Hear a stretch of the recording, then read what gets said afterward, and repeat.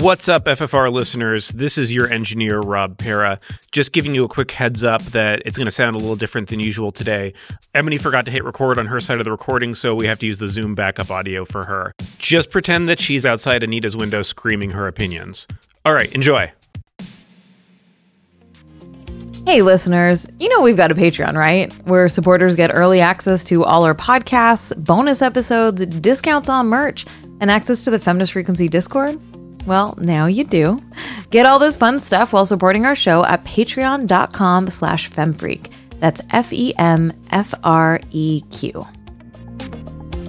I would have gotten so high at a party in graduate school and listened to every Momo out of this idiot's mouth, and I would have fallen in love, and he wouldn't have had any time for me, and I would have just been obsessed with this guy, and it would have taken me like 6 years to realize what an asshole he was.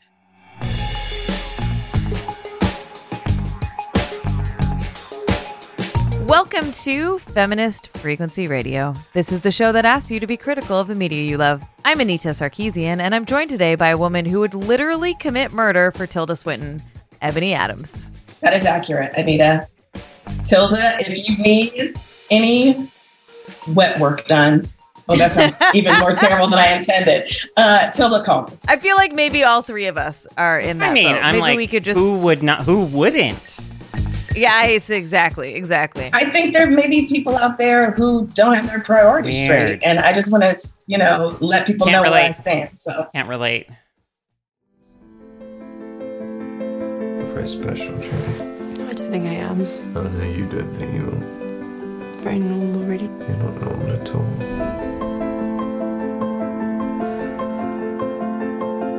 I feel as though I want to not live my whole life in this very privileged part of the world I come from. I want to be really aware about what's going on around me. Sorry. We can all be sincere, but what's it all for? The Souvenir is directed by Joanna Hogg. Wait.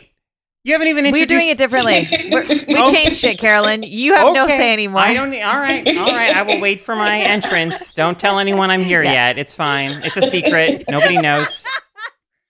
The Souvenir is director Joanna Hogg's loosely autobiographical fifth film and stars Honor Swinton Byrne, Tom Burke, Richard Ayoade, and Tilda Swinton, the person I would commit murder for. It's a contemplative, meditative coming-of-age story about Julie, a young film student working her way towards an understanding of who she is and what she wants to express through art. During the course of the film, Julie enters a relationship with Anthony, an insufferable but worldly older man who issues a laconic dismissal of her opinions every time he smokes a cigarette, which is all the fucking time. As time goes on, Julie learns some concerning facts about Anthony's life and history, which prompt her to finally release him from her life and move on. Joining us to talk about the film is FemFreak favorite and managing editor at Kotaku, Carolyn Petit. Hey, everyone. I'm here. What's Surprise. Hi. Carolyn had some concerns about the new order. She was like, listen, I get top billing. Basically, it was like that meme, like, ain't nobody coming to see you, Otis. She knows the people come for Carol. I see some things have changed around here since I left. Oh, things, okay. It all fell apart, Carolyn. It all fell Basically did. Yeah. Well. So. Yes. Yeah, there's no more intro talk. There's no nothing. We don't give a fuck about people's feelings over here. Just cut to the chase. Just cut right kidding. to the chase. But yes. Because everybody loves you and regularly asks, when's Carolyn coming back on? Yeah, Let's take a minute and be like, hey, Carol, what's been going on in the last, between Benedetta and the Souvenir, Wow. I mean, like several hundred years between, because Benedetta takes place in like the... Zing! No, good. I mean, things are good. I live in, and I'm enjoying New York still. It's still weird because we're still living in COVID times, and I still feel like weird time to move to a new city because it certainly makes meeting new people and forming new friend groups and new communities that much more difficult. I'm not really getting the like social experience of the city that I would like and hope to get at some point. But I'm still just culturally, when I feel it's safe, I'm I'm enjoying the city very much. I went, for instance, recently to see on Broadway. So in college, Stephen Sondheim, right, recently passed, the towering figure of late 20th century American musical theater. In the 70s, a musical he wrote is called Company. I stage managed or assistant stage managed a production of it in college. Anyway, long story short, right now on Broadway, there's a production of it that is fabulous and also does a cool gender swap thing where it makes the main character a woman instead of the man that it was written as and conceived as, and it works terrifically, and the cast is fantastic, and it has Patti LuPone in it. Anyway, delightful, tremendous, and only in New York, only on Broadway, phenomenal. I love it. I love going to Central Park. I love my neighborhood, Astoria, Queens, New York. Anyway, yes, so good. Overall good. Awkward as it is for all of us, but I'm doing well. Thank you for asking. Great. I love that you're getting out and going to the theater. I know. It's Yeah. very New York. Like a real. I am a theater is in my roots. I did study theater in college. It hasn't remained a significant part of my life throughout my life, but it's certainly something that I still adore, and hope to go see a show I'm a every now and season then. ticket holder to the Carol one-woman shows that, Yeah. I used to be privy to in the office. So I'm well worth it. I'm just loving that you're getting to see some cool stuff. But, we miss talking to you every week. Yeah. Yeah. All right. Well, let's talk this week. Yes. Sorry. Smooth. Smooth. I'm so sorry. All right. Still got it. Yep, this is good. You missed so much, Okay. Carolyn. So this movie, Anita? yeah. You want to share with us your text about the film? Oh. I had not watched it when you texted Oh, you hadn't watched it then. What did I send? at that point. I got I it don't right rem- here. Let me pull it up. I sent a group text that got Yeah. zero response. So that's how. So Well- you might all think that we're friends, but we fake it for the podcast because nobody fucking responds to my text. it was like I was getting ready for bed. Yeah, of but, course. Anita I'm kidding. messaged us a few days ago saying, quote, "I can't stand this fucking dude in the souvenir. OMG, I'm not gonna make it." Right. And so like I said, I had not seen it yet, but man. I was not I exaggerating. enjoyed the movie, but I had the exact same because he's so good Oh at yeah. playing this. Okay, He's hold on. Whoa. Yeah, no. So just some context that I don't actually have, but this is a movie that people knew about, except for me because I didn't know about it before Ebony suggested it. This was, it was like an indie darling kind of film that was very revered and praised. And she made a sequel to this movie that came out last year, which was also kind of, when I understood that was really weird to make a sequel to a movie like this because that's not normal-ish, but also I kind of love it. I kind of love that happened, and I'm looking forward to seeing the second one. I'm assuming all of us have only watched the first one, yeah? That is correct. But I am interested in seeing the second one now. Yeah. I'm very, very eager to see the sequel now. Yes. Me too. Okay. So the reason I sent that text, I think is a praising of this film in a lot of ways, right? Where it is, as we said in the intro, it's a young woman who finds herself surrounded by shitty men. Just endlessly, right? Whether it is men that she is trying to, is being interviewed to get into film school, whether she's pitching her movie, whether it's her fucking dad or someone else's dad or this guy that she's dating. And so it's just this onslaught of shit. Her roommate seems cool. Yeah. Not all men, apparently, is Carol's new afraid. I did not come away from this film with the impression that the men, by and large, wow. I think there's a fellow student at the school who seems genuinely concerned about her. I didn't get any impression from the. I didn't get any impression from the guy that the men running the film school I didn't, I did not get that. I thought they were asking very kind of, I thought it was very standard. Okay, Ebony, stuff. did you? I really miss having you on the podcast for this very specific reason. Like, because she opens it up and asks the good questions. I'm leaning more towards Caro's end, and I've only seen the movie once, but I think that the type of shitty men that that Julie, is surrounded by, like they were so expertly drawn. So in that circle, it is, every dude. But in the larger circles that I'm not expressing myself well, but yeah, I did think, there were some dudes in her circle, like the fellow student, like her roommate, who were not insufferable bores. Yeah, but I think that's like the margin of error. To me, at least. No, for real. I feel like this film is primarily about this shitty relationship with this guy and the complicated, let's get into that because I think it's expertly, the line is walked so perfectly. Yeah. But to me, the environment is a woman in the 80s trying to go through to be a filmmaker and having all of these men be gatekeepers around her and like being aggressive or, lightly, I'm using aggressive sort of dramatically, but even the friend of Patrick who comes over and is like, this is what I think about film school. Like his partner didn't speak at all. Like it was just these very dominant men with a lot of opinions who are the gatekeepers to this career that she is trying, she's young and new in.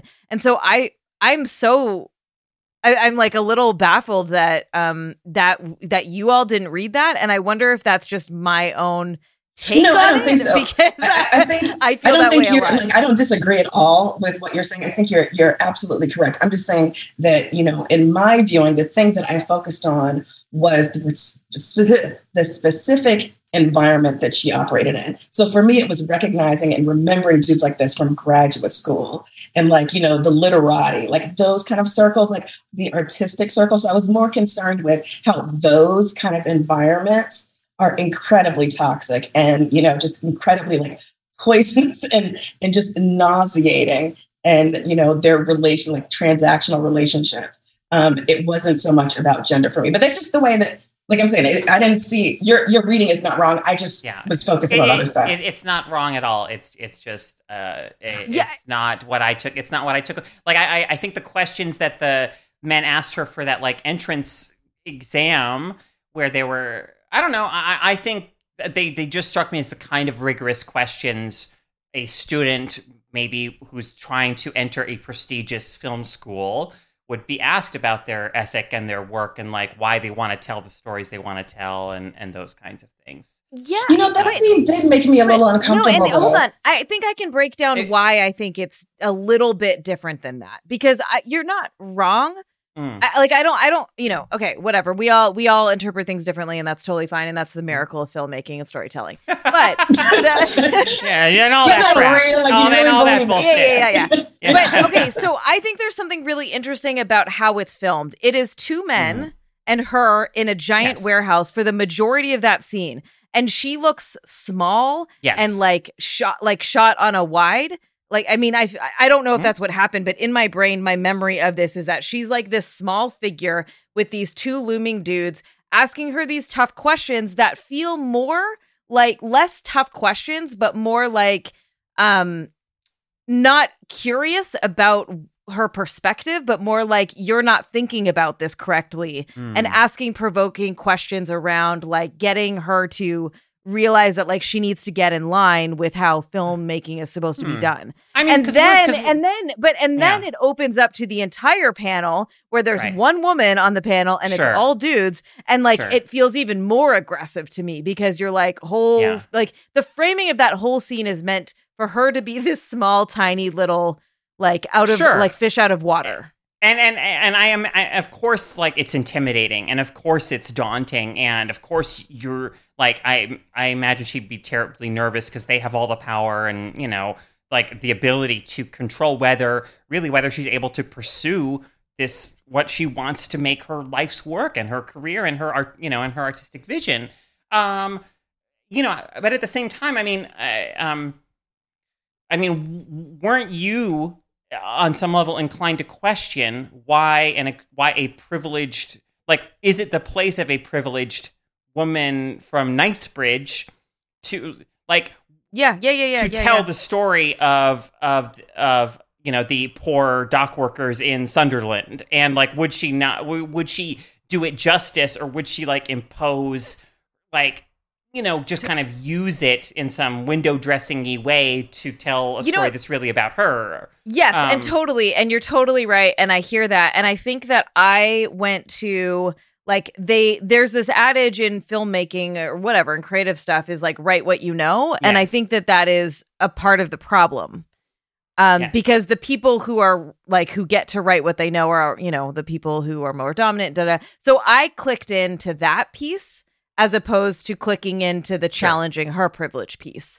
And so that's, I think, what happened. I think, anyways, it's very complex, and I think it's a tribute to the film in a way that we take all these threads in it, because the characters, even the minor characters, are so well drawn psychologically, and the relationships and the interactions feel so real. And so, let's get to the central relationship in this film, because my God, it is just like the most excruciating. Excruciating, but also like insightful portrait. One of the most insightful portraits of a particular type of manipulative behavior and attitude that I have ever seen. So, I did not. So I thought going into this film that it might be similar to this film called An Education, which is a very good film starring like Carey Mulligan and Peter Sarsgaard. A young woman, drawn to an older man who's like, obviously, who of course does shitty things and manipulates his power as a man in society to, kind of pull the wool over her eyes. And it's a great, very insightful coming of age story that has so much to say about, gender dynamics and so on and so forth. But what I didn't know going into this film is that a major part of what makes it so complicated is that Anthony is a heroin addict. So he works at the foreign service, the foreign office. Mm-hmm. Foreign office. And, the way that, let's start here. Like, the scene that I think is most emblematic of, and this is a thing where I think people, not just young women who have had relationships with older men, but I think people who have had all kinds of relationships with addicts in their lives, whether it's a parent or an adult and a grown child or a sibling or whatever, will be able to relate to this dynamic. There is a scene in which, Anthony does something terrible. He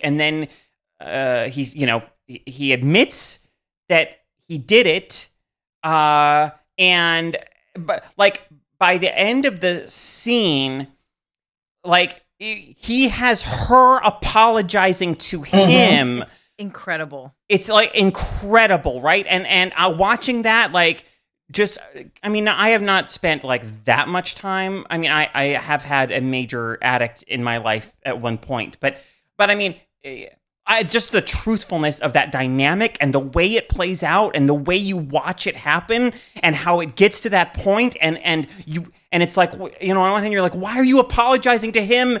But at the same time, you totally understand how he's done it and how he's like twisted her into that position. It is an amazing scene. And like the whole relationship kind of, is like that, in that he, like very early on, he's almost a little bit, I would say, has a little bit of what you might call pickup artist energy, because like in the way that he quote unquote kind of negs her, I remember very early on in their time together, something he says is like, "You're lost and you always will be," and he kind of walks this line at times of being both like very dismissive of her her ideas about film and her and the things she wants to do, and being like praising just enough, or to kind of like, be this like slippery figure who sometimes you can come to for the comfort, and sometimes like just will treat you so coldly, and it's all because, you know, and it's all because it's all tied into his addiction in a way, and it's fascinating. Yeah, I think the actor who plays Anthony, Tom Burke, does such a masterful job, because it would have been very easy to, you know, sort of moonwalk into a mustache twirling kind of villain, a villainous portrayal of Anthony, but he doesn't do that. You can easily see in certain key scenes why he's so charming at some level, how his, like, you know, dismissal of Julie's opinions and her reactions, how it's coached in such a way, or, you know, it's framed in such a way that it's seductive, you know, because it's like, no, you're not seeing this in the right way. No, you know, you're not expressing this way. Why are you planning to do this, et cetera, negging her, as you say, Carol, but nevertheless expressing just enough seemingly like fascination with her that it's magnetic, you know? And so I find it interesting, like, in the very beginning of the film, I mean, like, I knew what kind of dude Anthony was when we see him at the very beginning at that party in the flat, and he's talking to this Black woman, and I think he's asking her if she wants to move in because his usual roommate is rarely there. And she said, you know, as long as your roommate will be okay with it. And he says, yeah, I told him about you, that you were kind of a wild child and exotic. And I was like, I have this guy's fucking number. Oh, there were 100%. millions of them, you know, at grad school parties, and just like the endless smoking and the world weariness that is so, you can only get away with that with people who have not experienced as much. Like, it's vital that Julie is younger than he is, and that she is not as worldly as he is, which is not to say that she's naive in any way, but I think, you know, she just hasn't been around his type of person long enough to immediately see what he's doing, and that he's bad news from the beginning. But yeah, I just want to shout out Tom Burke, because he was I was like physically repulsed by him, and it's just a testament to how good he was at that portrayal. Earlier I said Patrick when I meant Anthony, just for whatever that's worth. Yeah, I think Patrick was the character played by Richard Ayoade, the one who's like, so I'm just wondering, like the one who eventually reveals, like, how did the two of you come together? How did you tessellate? When we see them sitting in that giant, like, you know, old school looking hall, and he's like, are they more real than me? Am I more real than you? I was like, oh fuck. Like I immediately was like, I don't know if I can handle this movie. And I think, you know, we started with the text that I sent, because that what you both are expressing is how, like, subtly and deliberately and carefully this narrative is crafted to show how the manipulation works in a way that is still very sympathetic to her. Right. And I think that can be hard to do, where, like, there, you know, she takes him back after he robs her, and you're like, what the fuck is wrong with you? But also you're like, you kind of are like, yeah, it's really hard to get out. It's hard to, like, you know, feelings are real. And when you love an addict, you always, or not always, maybe you do eventually maybe get to that point where you realize that it's never going to change. But it's very common and very understandable to have that hope in you that, like, okay, maybe this time it's going to be different. Maybe they're not going to relapse, or they're not going to behave that way anymore. You know, you so want to believe, right? That maybe if now that because he loves me, and he must love me more than he loves the heroin. Right. So, you know, he'll do it. He'll be better now. And they've shared that profound intimacy too, because I think at the point where she takes him back after the robbery, is that after she's watched him go through withdrawal?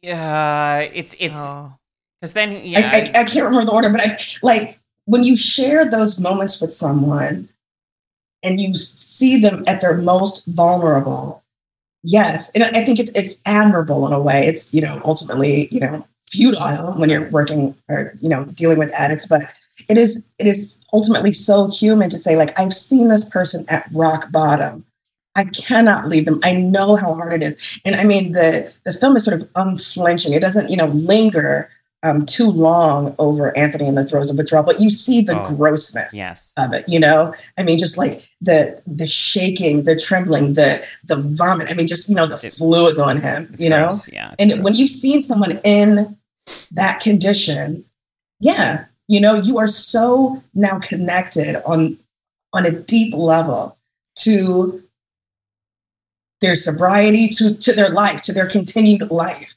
And so it's incredibly difficult. And like I said, it would have been easy and in the hands of a lesser director and a lesser actor to paint Tom as this irredeemable villain that we, are unable to empathize with completely. And we are baffled by Julie's, her attraction to him. But the film grants us and Julie the grace to say, we understand why you would make these choices. They're poor choices, but we get it. Yeah, and I do want to call that out a little bit in terms of like the other perspective of this, of like not just the drug addict piece, but the manipulation piece, which, obviously is related. But, what you're talking about is like Julie is kind of young and a little bit naive and a little bit inexperienced. And like I think that at that age and at that moment in her life, she can't see the manipulation.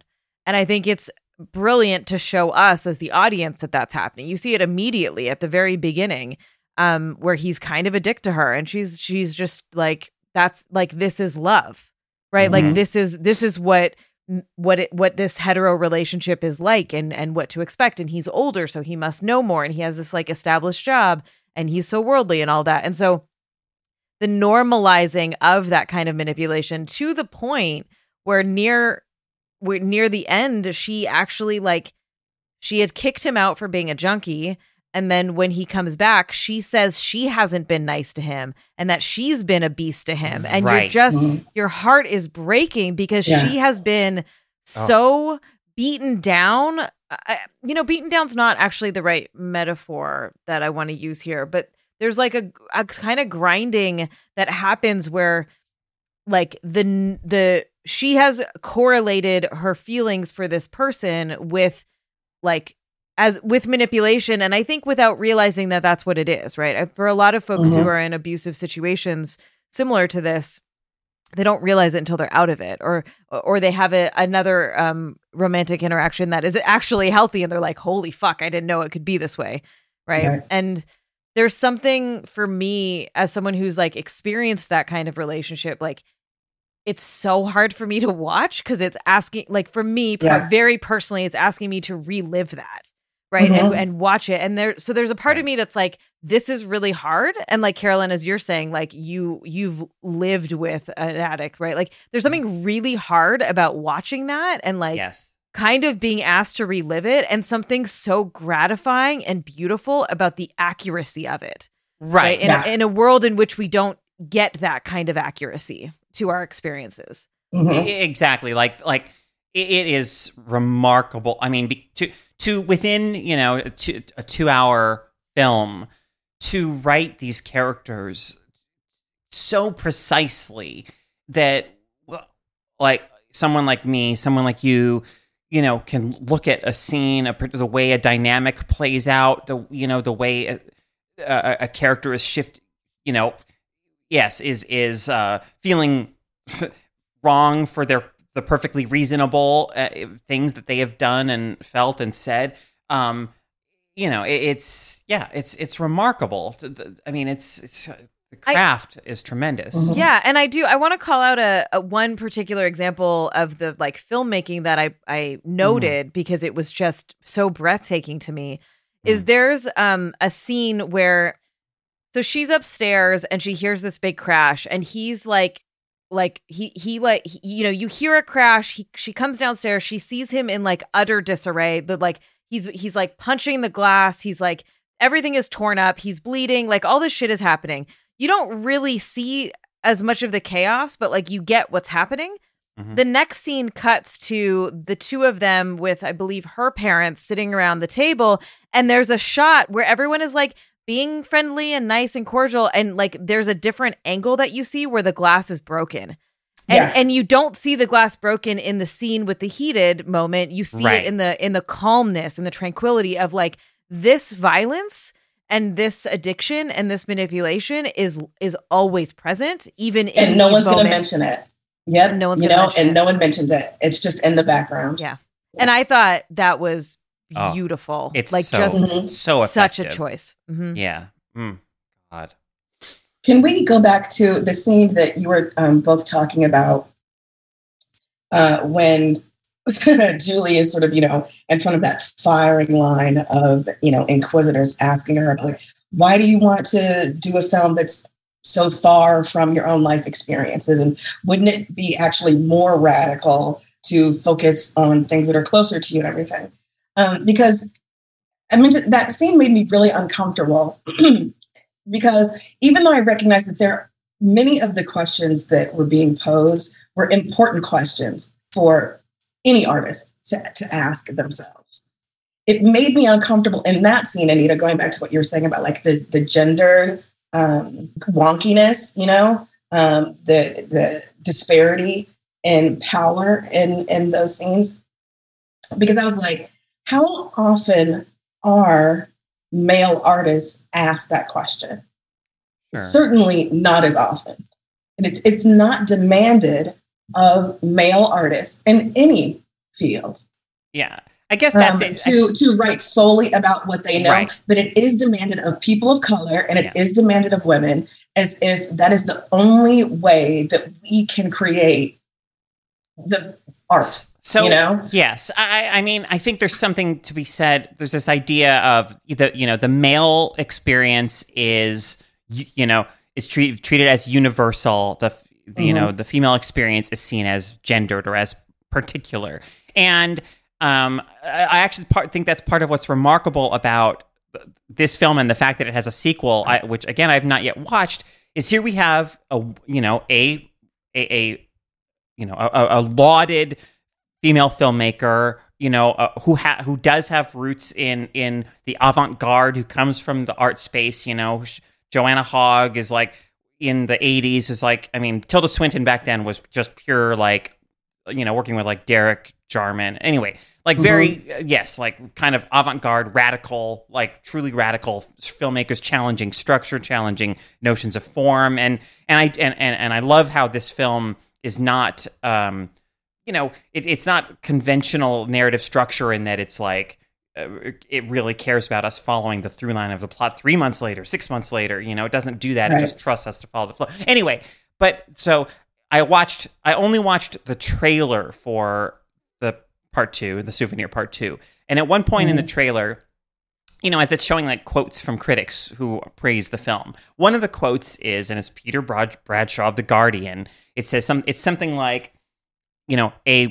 the quote is something like, a wonderful portrait of the filmmaker as a young woman. And which is clearly a reference, the critic there is referencing the James Joyce novel, A Portrait of the Artist as a Young Man. And that just made me think like, wow, so often, again, like the male artist experience, the male experience in general, again, treated as universal. And I think with stories like this, like, although yes, it's very much about like a young woman with an older man and the kind of that dynamic that I'm sure is familiar to so many women, and being that particular coming of age experience and so on. I do think there's something, even if it's not structurally radical, this film, even if it's not like radical in its form or in its structure, just the way that stories like this, I think, do work in a way to try to universalize the female experience in the same way that male experience is so often universalized, in a sense of like, to just like any viewer should be able to kind of, we're aligned with Julie. We should be anyway in watching this. And like that shouldn't be radical. It shouldn't, but and I think it still is. It still does press against the status quo in some important way. And so anyway, I just think that's... Yeah, no, I agree. I guess the thing that bothered me about that scene is the way that it seemed implicit that women shouldn't even have access to imagination. So you are not even allowed to imagine telling another story, because the only real, the only true, the only possible story, the only possible art that you can create, must arrive out of self. But for men, and white men in particular, they are allowed to envision anything, So it was just, that was just, one. Completely. I mean, we don't know for sure that they don't ask those questions of the young men, but certainly just historically, yes, like absolutely. I mean, of course, it's so true. I do love that we get to hear a little like analysis. And there's a scene where they're like, I don't know, workshopping some scene or whatever, and one of the heads of the film school starts talking about like Psycho, and we get to hear a little like analysis of Hitchcock's technique and stuff. I love it when films are about film a little bit, and this film has some really good like stuff about film and filmmaking in it that I really enjoyed. I also liked that there's the scene where she just like is fucking up on set. Like she's just like doesn't know what she's doing. And I think there's something so valuable about seeing that, especially as this is like, it is semi-autobiographical of a very like dear filmmaker that's highly respected, that like we all start somewhere like learning and knocking over a fucking light and not knowing how to make a decision. And like, that like, I think that there's something very honest and beautiful about demonstrating that. Completely. I mean, and I saw this video rant go, make the rounds on Twitter yesterday, where it's a guy from some podcast or something. I don't know what the source is. Sorry. But, talking about like how there needs to be funding for people in the arts so that they can make their really shitty first film and second film, shitty second film and shitty third film or whatever, so that they can get to the point where they can start, being good and better and growing and doing the stuff that's actually valuable or whatever. But like, but so often what happens is, like the funding just isn't there. Somebody like their first work doesn't get picked up or looked at because it's amateur, it's shitty, and then that's it. Like that's the end. And that's film school. Like I mean, and you have to pay to go to film school usually, but like that's part of film school is like that's where you go and make all your mistakes and do everything bad, so you don't have to put that into the world. But like that is very limiting. A lot of people can't go to film school. What if you're older? What if you don't have the money? What if what if? So like that would be so cool to have that in all, sorry, I just rolled my eyes because I'm like, that's such a bigger thing about like funding the arts in general, right? Which is infuriating. And I mean, Patrick is right about that in the movie when he says like, what is the point of film school? Like these people are just churning out filmmakers who are like themselves, like it's something that you get stamped. It's something that you do. But if you're a filmmaker, you make films. So I definitely. What are you waiting for? I appreciated his rants about art, or like him bringing up. I did too, but I will say that I add him to my list of like men talking down. Yeah, because I actually this is because I've been talking about this. Like, well, actually, dudes, often the ones in my life, because I have a lot of them in my life, or recovering well, actually, dudes. Like tend to be really fucking smart and tend to have like really good points and like, whatever. They just are fucking dicks about how they communicate it, right? So that was another scene to me where I'm like, oh, this guy is really smart and he's saying smart things, but he's a fucking domineering dick and like doesn't let anyone else talk. And I don't, that's how I read it, which is based on my experiences and my perspective and all that, like, whatever. But it was one of those, that's it. My point is. Oh, yeah. And I watched that scene thinking like, Richard Ayoade is so beautiful. And with that coat that he was wearing, it wasn't a fur coat, but it was just this very like kind of Jimi Hendrix-y kind of statement coat and that great hair. And I think he had eyeliner on too. And he's offering these just like, prophet on high, outsider, guru kind of pronouncements. And I was just like, I would have gotten so high at a party in graduate school and listened to every bon mot out of this idiot's mouth, and I would have fallen in love. And he wouldn't have had any time for me. And I would have just been obsessed with this guy. And it would have taken me like 6 years to realize what an asshole he was. But this film was, there was a really painful kind of nostalgia to me because there's a lot of these dudes in old Ev's history. I just barely made it out. If we all, like, because there's this thing where we're all like, yeah, when we were dumb, we did these things or we didn't know any better. And I was like, man, is that just a product of like being young and being in all these shitty relationships? And I was about to say something like, man, like that, like we just have to go through it and learn. And I was like, no, we fucking don't. We can not be harmful to people. Like we can have bad relationships that are not predicated on harm and abuse. Like we need to teach young people about accountability and about harm prevention and about like, you know, like all of that shit. So I just wanted to share that journey that I just went on in those 2 seconds. To be like, it can be better. We don't have to accept this as a norm for young people or like, or people new to relationships, romantic relationships.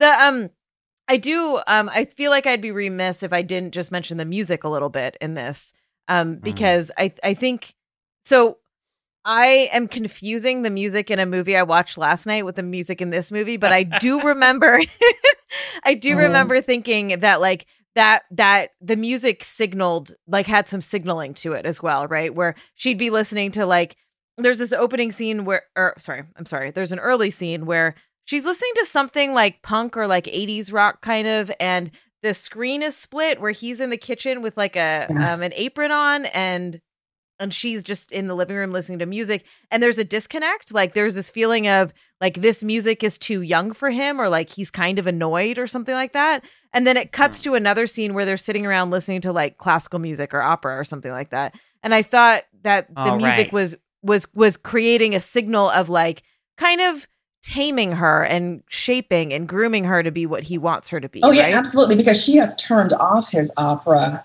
to play her music.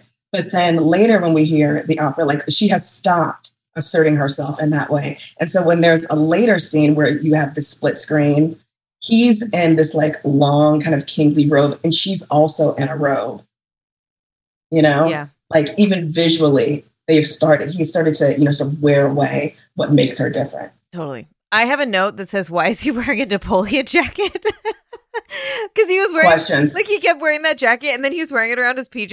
It was so perfect. Like this movie is so fucking good. And I wonder too, like there's so many things I recognize in this because I either experience them or I'm familiar with abuse or like these sorts of patterns, and I can see these subtle things, right? Like I can identify that music or the tension or whatever. And I wonder how much I miss in movies about things I don't understand with these subtle cues, right? Like, which I think are beautiful and wonderful and part of the depth of filmmaking. And now I'm just like, man, how much am I missing? Because I just don't know things. So, all right.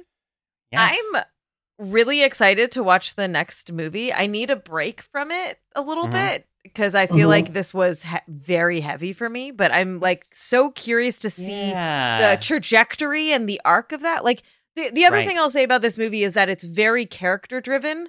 And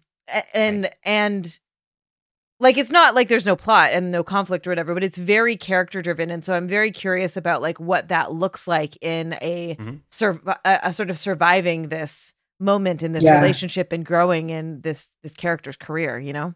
Yeah, absolutely. So, yeah. All right, we will be right back. Awesome. We all need a little emotional support from time to time, but don't always have the resources or access to the support that understands us. I know it would have been life-changing if during the height of the online abuse against me, to have anyone else who understood what I was going through.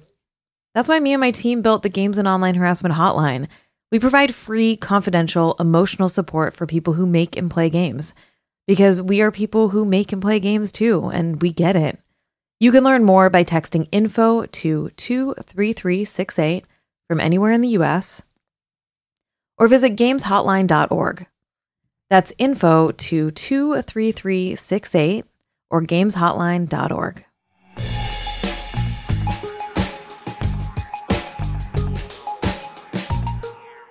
Now it's time to talk about what's been thrilling us, moving us, upsetting us, or infuriating us this past week. Carolyn, do you have a freak out? I do. Hell yeah. I was debating between I actually have two wolves inside me right now, as we all do, the two wolves. There is the film wolf and the book wolf. I mean, But, you can do both, Carolyn. You can all do right. both. I give you Well, permission. Thank you, Let the Anita. wolves be friends. Yes. Okay. Well, first one is a book which I forgot I was going to be on the show this week, and I've been telling people left and right about this book, anyone I can get to listen, because it's one of those books where it's like, oh my God, I have to tell everyone about this book because it's so good. I can't stop thinking about it. So I already freaked out about it too, Anita, but I'll freak out about it now. I know. I got a private freak out. Yeah, I felt so special. So this book, the book is called "The Gentrification of the Mind: Witness to a Lost Imagination." It's by Sarah Schulman. It was originally published in 2013, so it's not like a brand new book. Sarah Schulman, if folks don't know, is a tremendous writer of queer, lesbian fiction in the 80s. She wrote, and 90s. And anyway, she's wrote landmark books, including like Girls, Visions, and Everything, After Dolores. Anyway, really important fiction writer, but also a nonfiction writer who has written about, a great many things. But here in this book, so she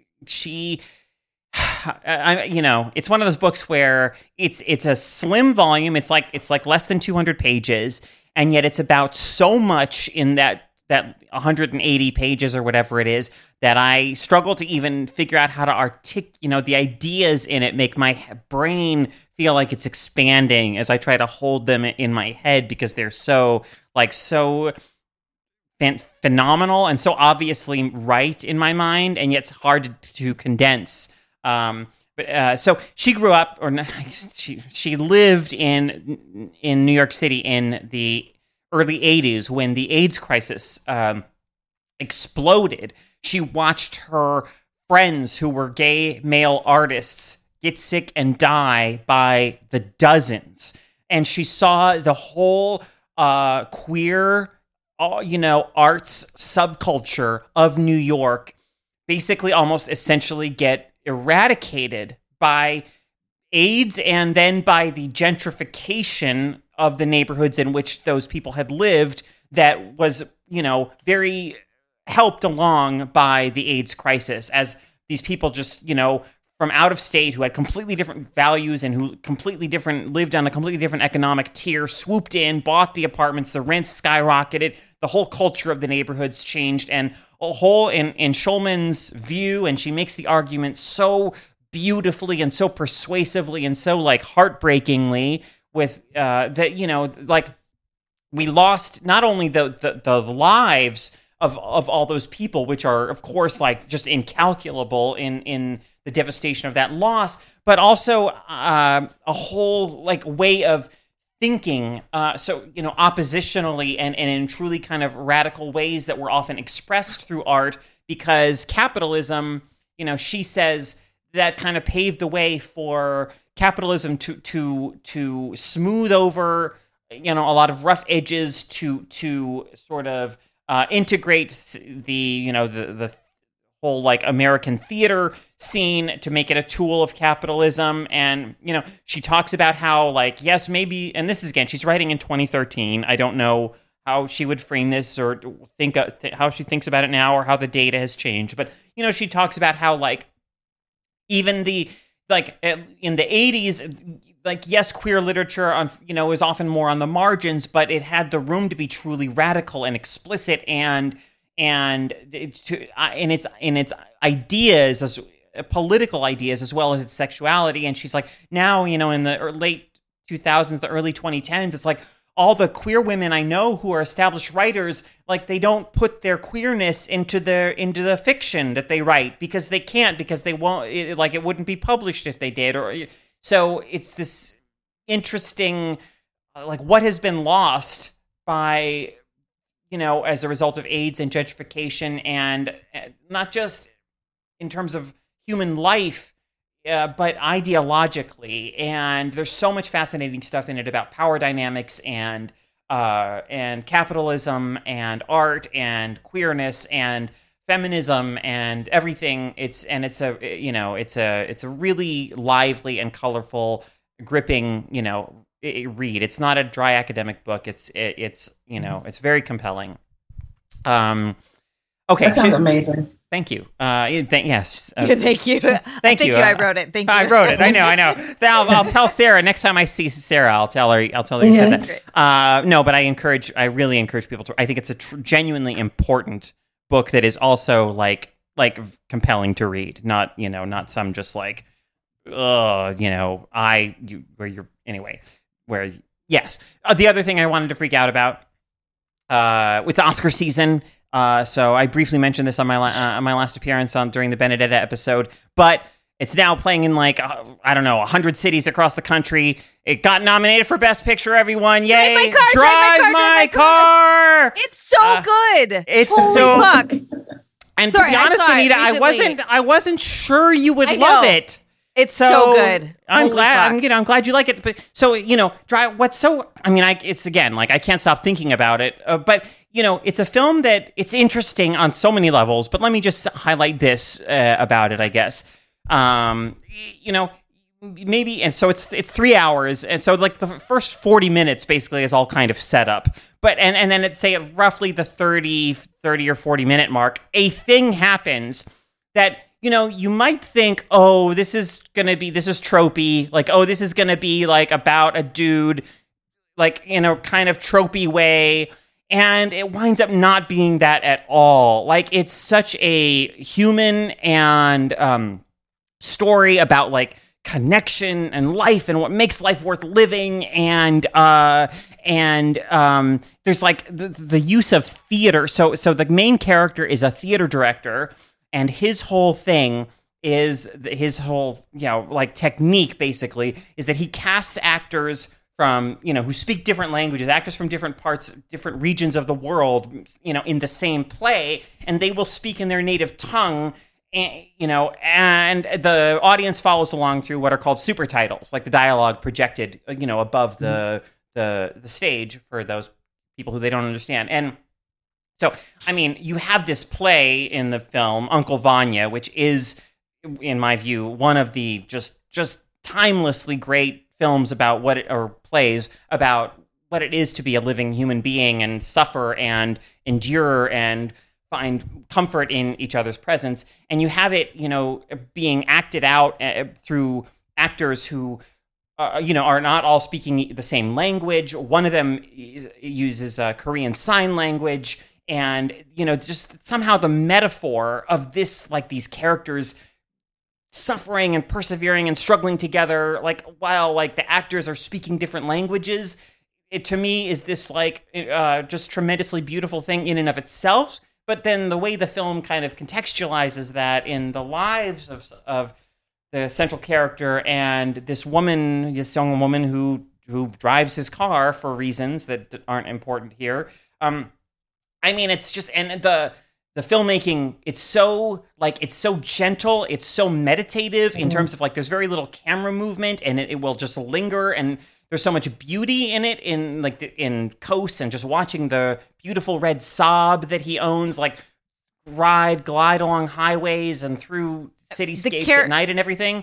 The character, the car is another character. The car is another character, It kind of represents in a way this insulated life that he has lived because his wife dies, but he's still in the car as an actor. He'll still recite lines with recordings that his wife made when she was alive. And so the car kind of in a way, you can view it in so many ways. It kind of symbolizes this insulated life that he creates for himself after she dies and all this stuff. But despite this kind of gentleness in its tone, it's also it has a profound, it's moving in a way that's really deep. It's not it's kind of a serene film in a way, but not dull. There are deep emotions, at play here. It's just not a really, a film that on the surface is struggling to make you feel something so many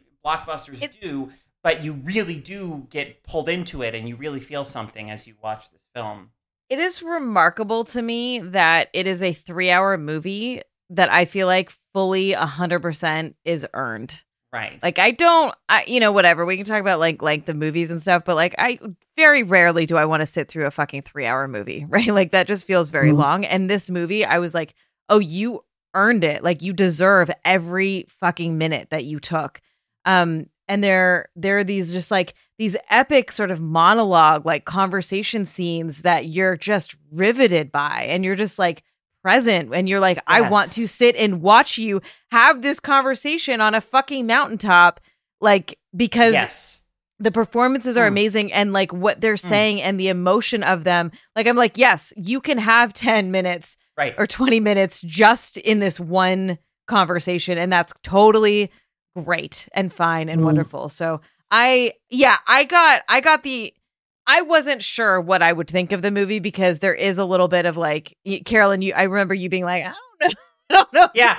This is your kind of movie, but I loved it. My, a mutual friend of Carolyn and I's, we went together, and he is very film snobby, and he, when his traditionally, when you can kind of see a plot point coming, he gets bored, right? He's like, that sucks that I knew that. And in this movie, he was like, I saw a lot of this coming and I loved it. Like it was so okay that happened. And it was the thing that should have happened. And I think that's, I don't know, coming from him as someone that I go see movies with a lot, like really, I feel like was very high praise of like, you don't have to reinvent anything when you're making a movie. You just have to do it with so much heart and like storytelling gusto, and like it just drive my car. I'm so glad it was nominated, and I highly recommend folks check it out as well. So just adding to the praise. Okay.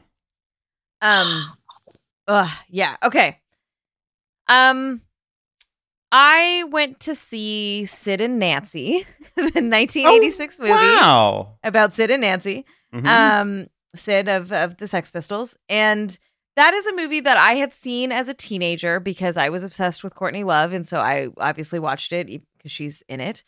She's bad. She's very bad in it. Wait. Am I thinking of a different film? No, she doesn't star it. No. Okay, it's because it's Gary Oldman and... It's Gary Oldman and Chloe Webb. Right. Okay. Thank you. Which is interesting because while we were waiting for the movie to start, I was reading the IMDb trivia, and Gary Oldman was like, I fucking hated playing this role. I hate punk rock. I hate everything about it. You're just like, holy shit, man. Despite that, I think Gary Oldman is a fucking incredible actor. And he was incredible in this. Both him and Chloe Webb, I think, were really sensational. Part of the reason why I'm sharing it is because I feel like there is something so special about this movie that I probably will never watch again, because it is so textual, or not textual like texts, but textual like the texture of the world, right? Like the dirt. Yeah. It is a dirty fucking movie. Yeah. It is grime. It is like suffering. It is euphoria. It is like just devastating. It's devastation, like orbiting a love story. And I think it's so, I don't see a lot of movies that just feel where you just kind of feel gross the whole fucking time you're watching it. And they're like, I feel like that's a testament to the filmmaking and of like what they were trying to get across. It's directed by Alex Cox, and one of the reasons I was also interested is because I have been listening to, so Roger Deakins is the cinematographer on this. It was one of his earlier films, and Roger Deakins is a very famous cinematographer that's worked with the Coen brothers, did 1917 and the new Blade Runner, and on and on. He is probably one of the most famous cinematographers, and I was curious because I've been listening to his podcast about filmmaking, where him and his wife, James Deakins, who works together on all of their films, talks to filmmakers about their experiences. And so like other cinematographers and directors and actors and production designers and ADs, and just talking about like what those roles mean and what their experiences are. And like, if you're interested in film at all, I highly recommend it. I think there's some amazing conversations and insights and intrigue that happens from the podcast. So that was part of my interest in seeing this, is like looking at it with that lens, like the more of a filmmaking lens. And man, it's gritty, like, and not gritty in the sort of bullshit Batman way, but like real. I will say when we came out of the theater and we were talking about it, one of my friends was like, man, like I was never into punk rock, and like this feels like and never did hard drugs or anything, and like it feels like a window into a world that I will never get to experience. And to me, as someone who grew up punk rock, like grew up in punk rock music venues and culture and whatever as a teenager, like I was like, but this doesn't feel like punk to me. This feels like drug addiction, right? Like yes, the clubs do feel like that, and they do have that like violent, ragey, young angst and whatever. But it doesn't feel like a movie about punk rock as much as it feels like a movie about like chaotic drug addiction. So lots of parallels. The music is really interesting in it. Lots of parallels to The Souvenir in terms of drug addiction stuff. So yeah, anyways, if that's what I did last night. Okay.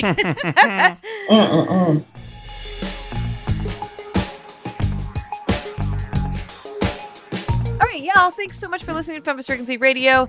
Carolyn, I miss you. Like every time you come on, I'm like, God, I love your insight, and I love what you bring to these conversations. So thank you for making time for us occasionally. I know you will be back on next season for a very special episode, so folks can stay tuned for that in some months in the future. Where can folks find you, or is there anything you're doing that you want to plug? No, I mean, I work for Kotaku.com, but I mostly, I get to write stuff occasionally, but I'm an editor, and so my byline is not on the site too often because I have a lot of work to do just as an editor. But anyway, follow me on Twitter if you're not already. You can follow me at Carolyn Michelle, and when I do write things or just, I constantly tweet my opinions about film and games and other stuff. So if you want more of that, just follow me on Twitter. Awesome. All right, y'all, join us next week for the last episode of the season, which will be featuring another female-directed film with another guest. And you know what that means. It means we don't know what it is yet. To be fair, we are recording this like a month early, so we have a month to figure this out. All right, our show is engineered by Rob Pera. Carrie Stimson provides technical support. Artwork by Jamie Varon, and our intro music is by Phil Circus. Thanks, y'all. Bye. Bye.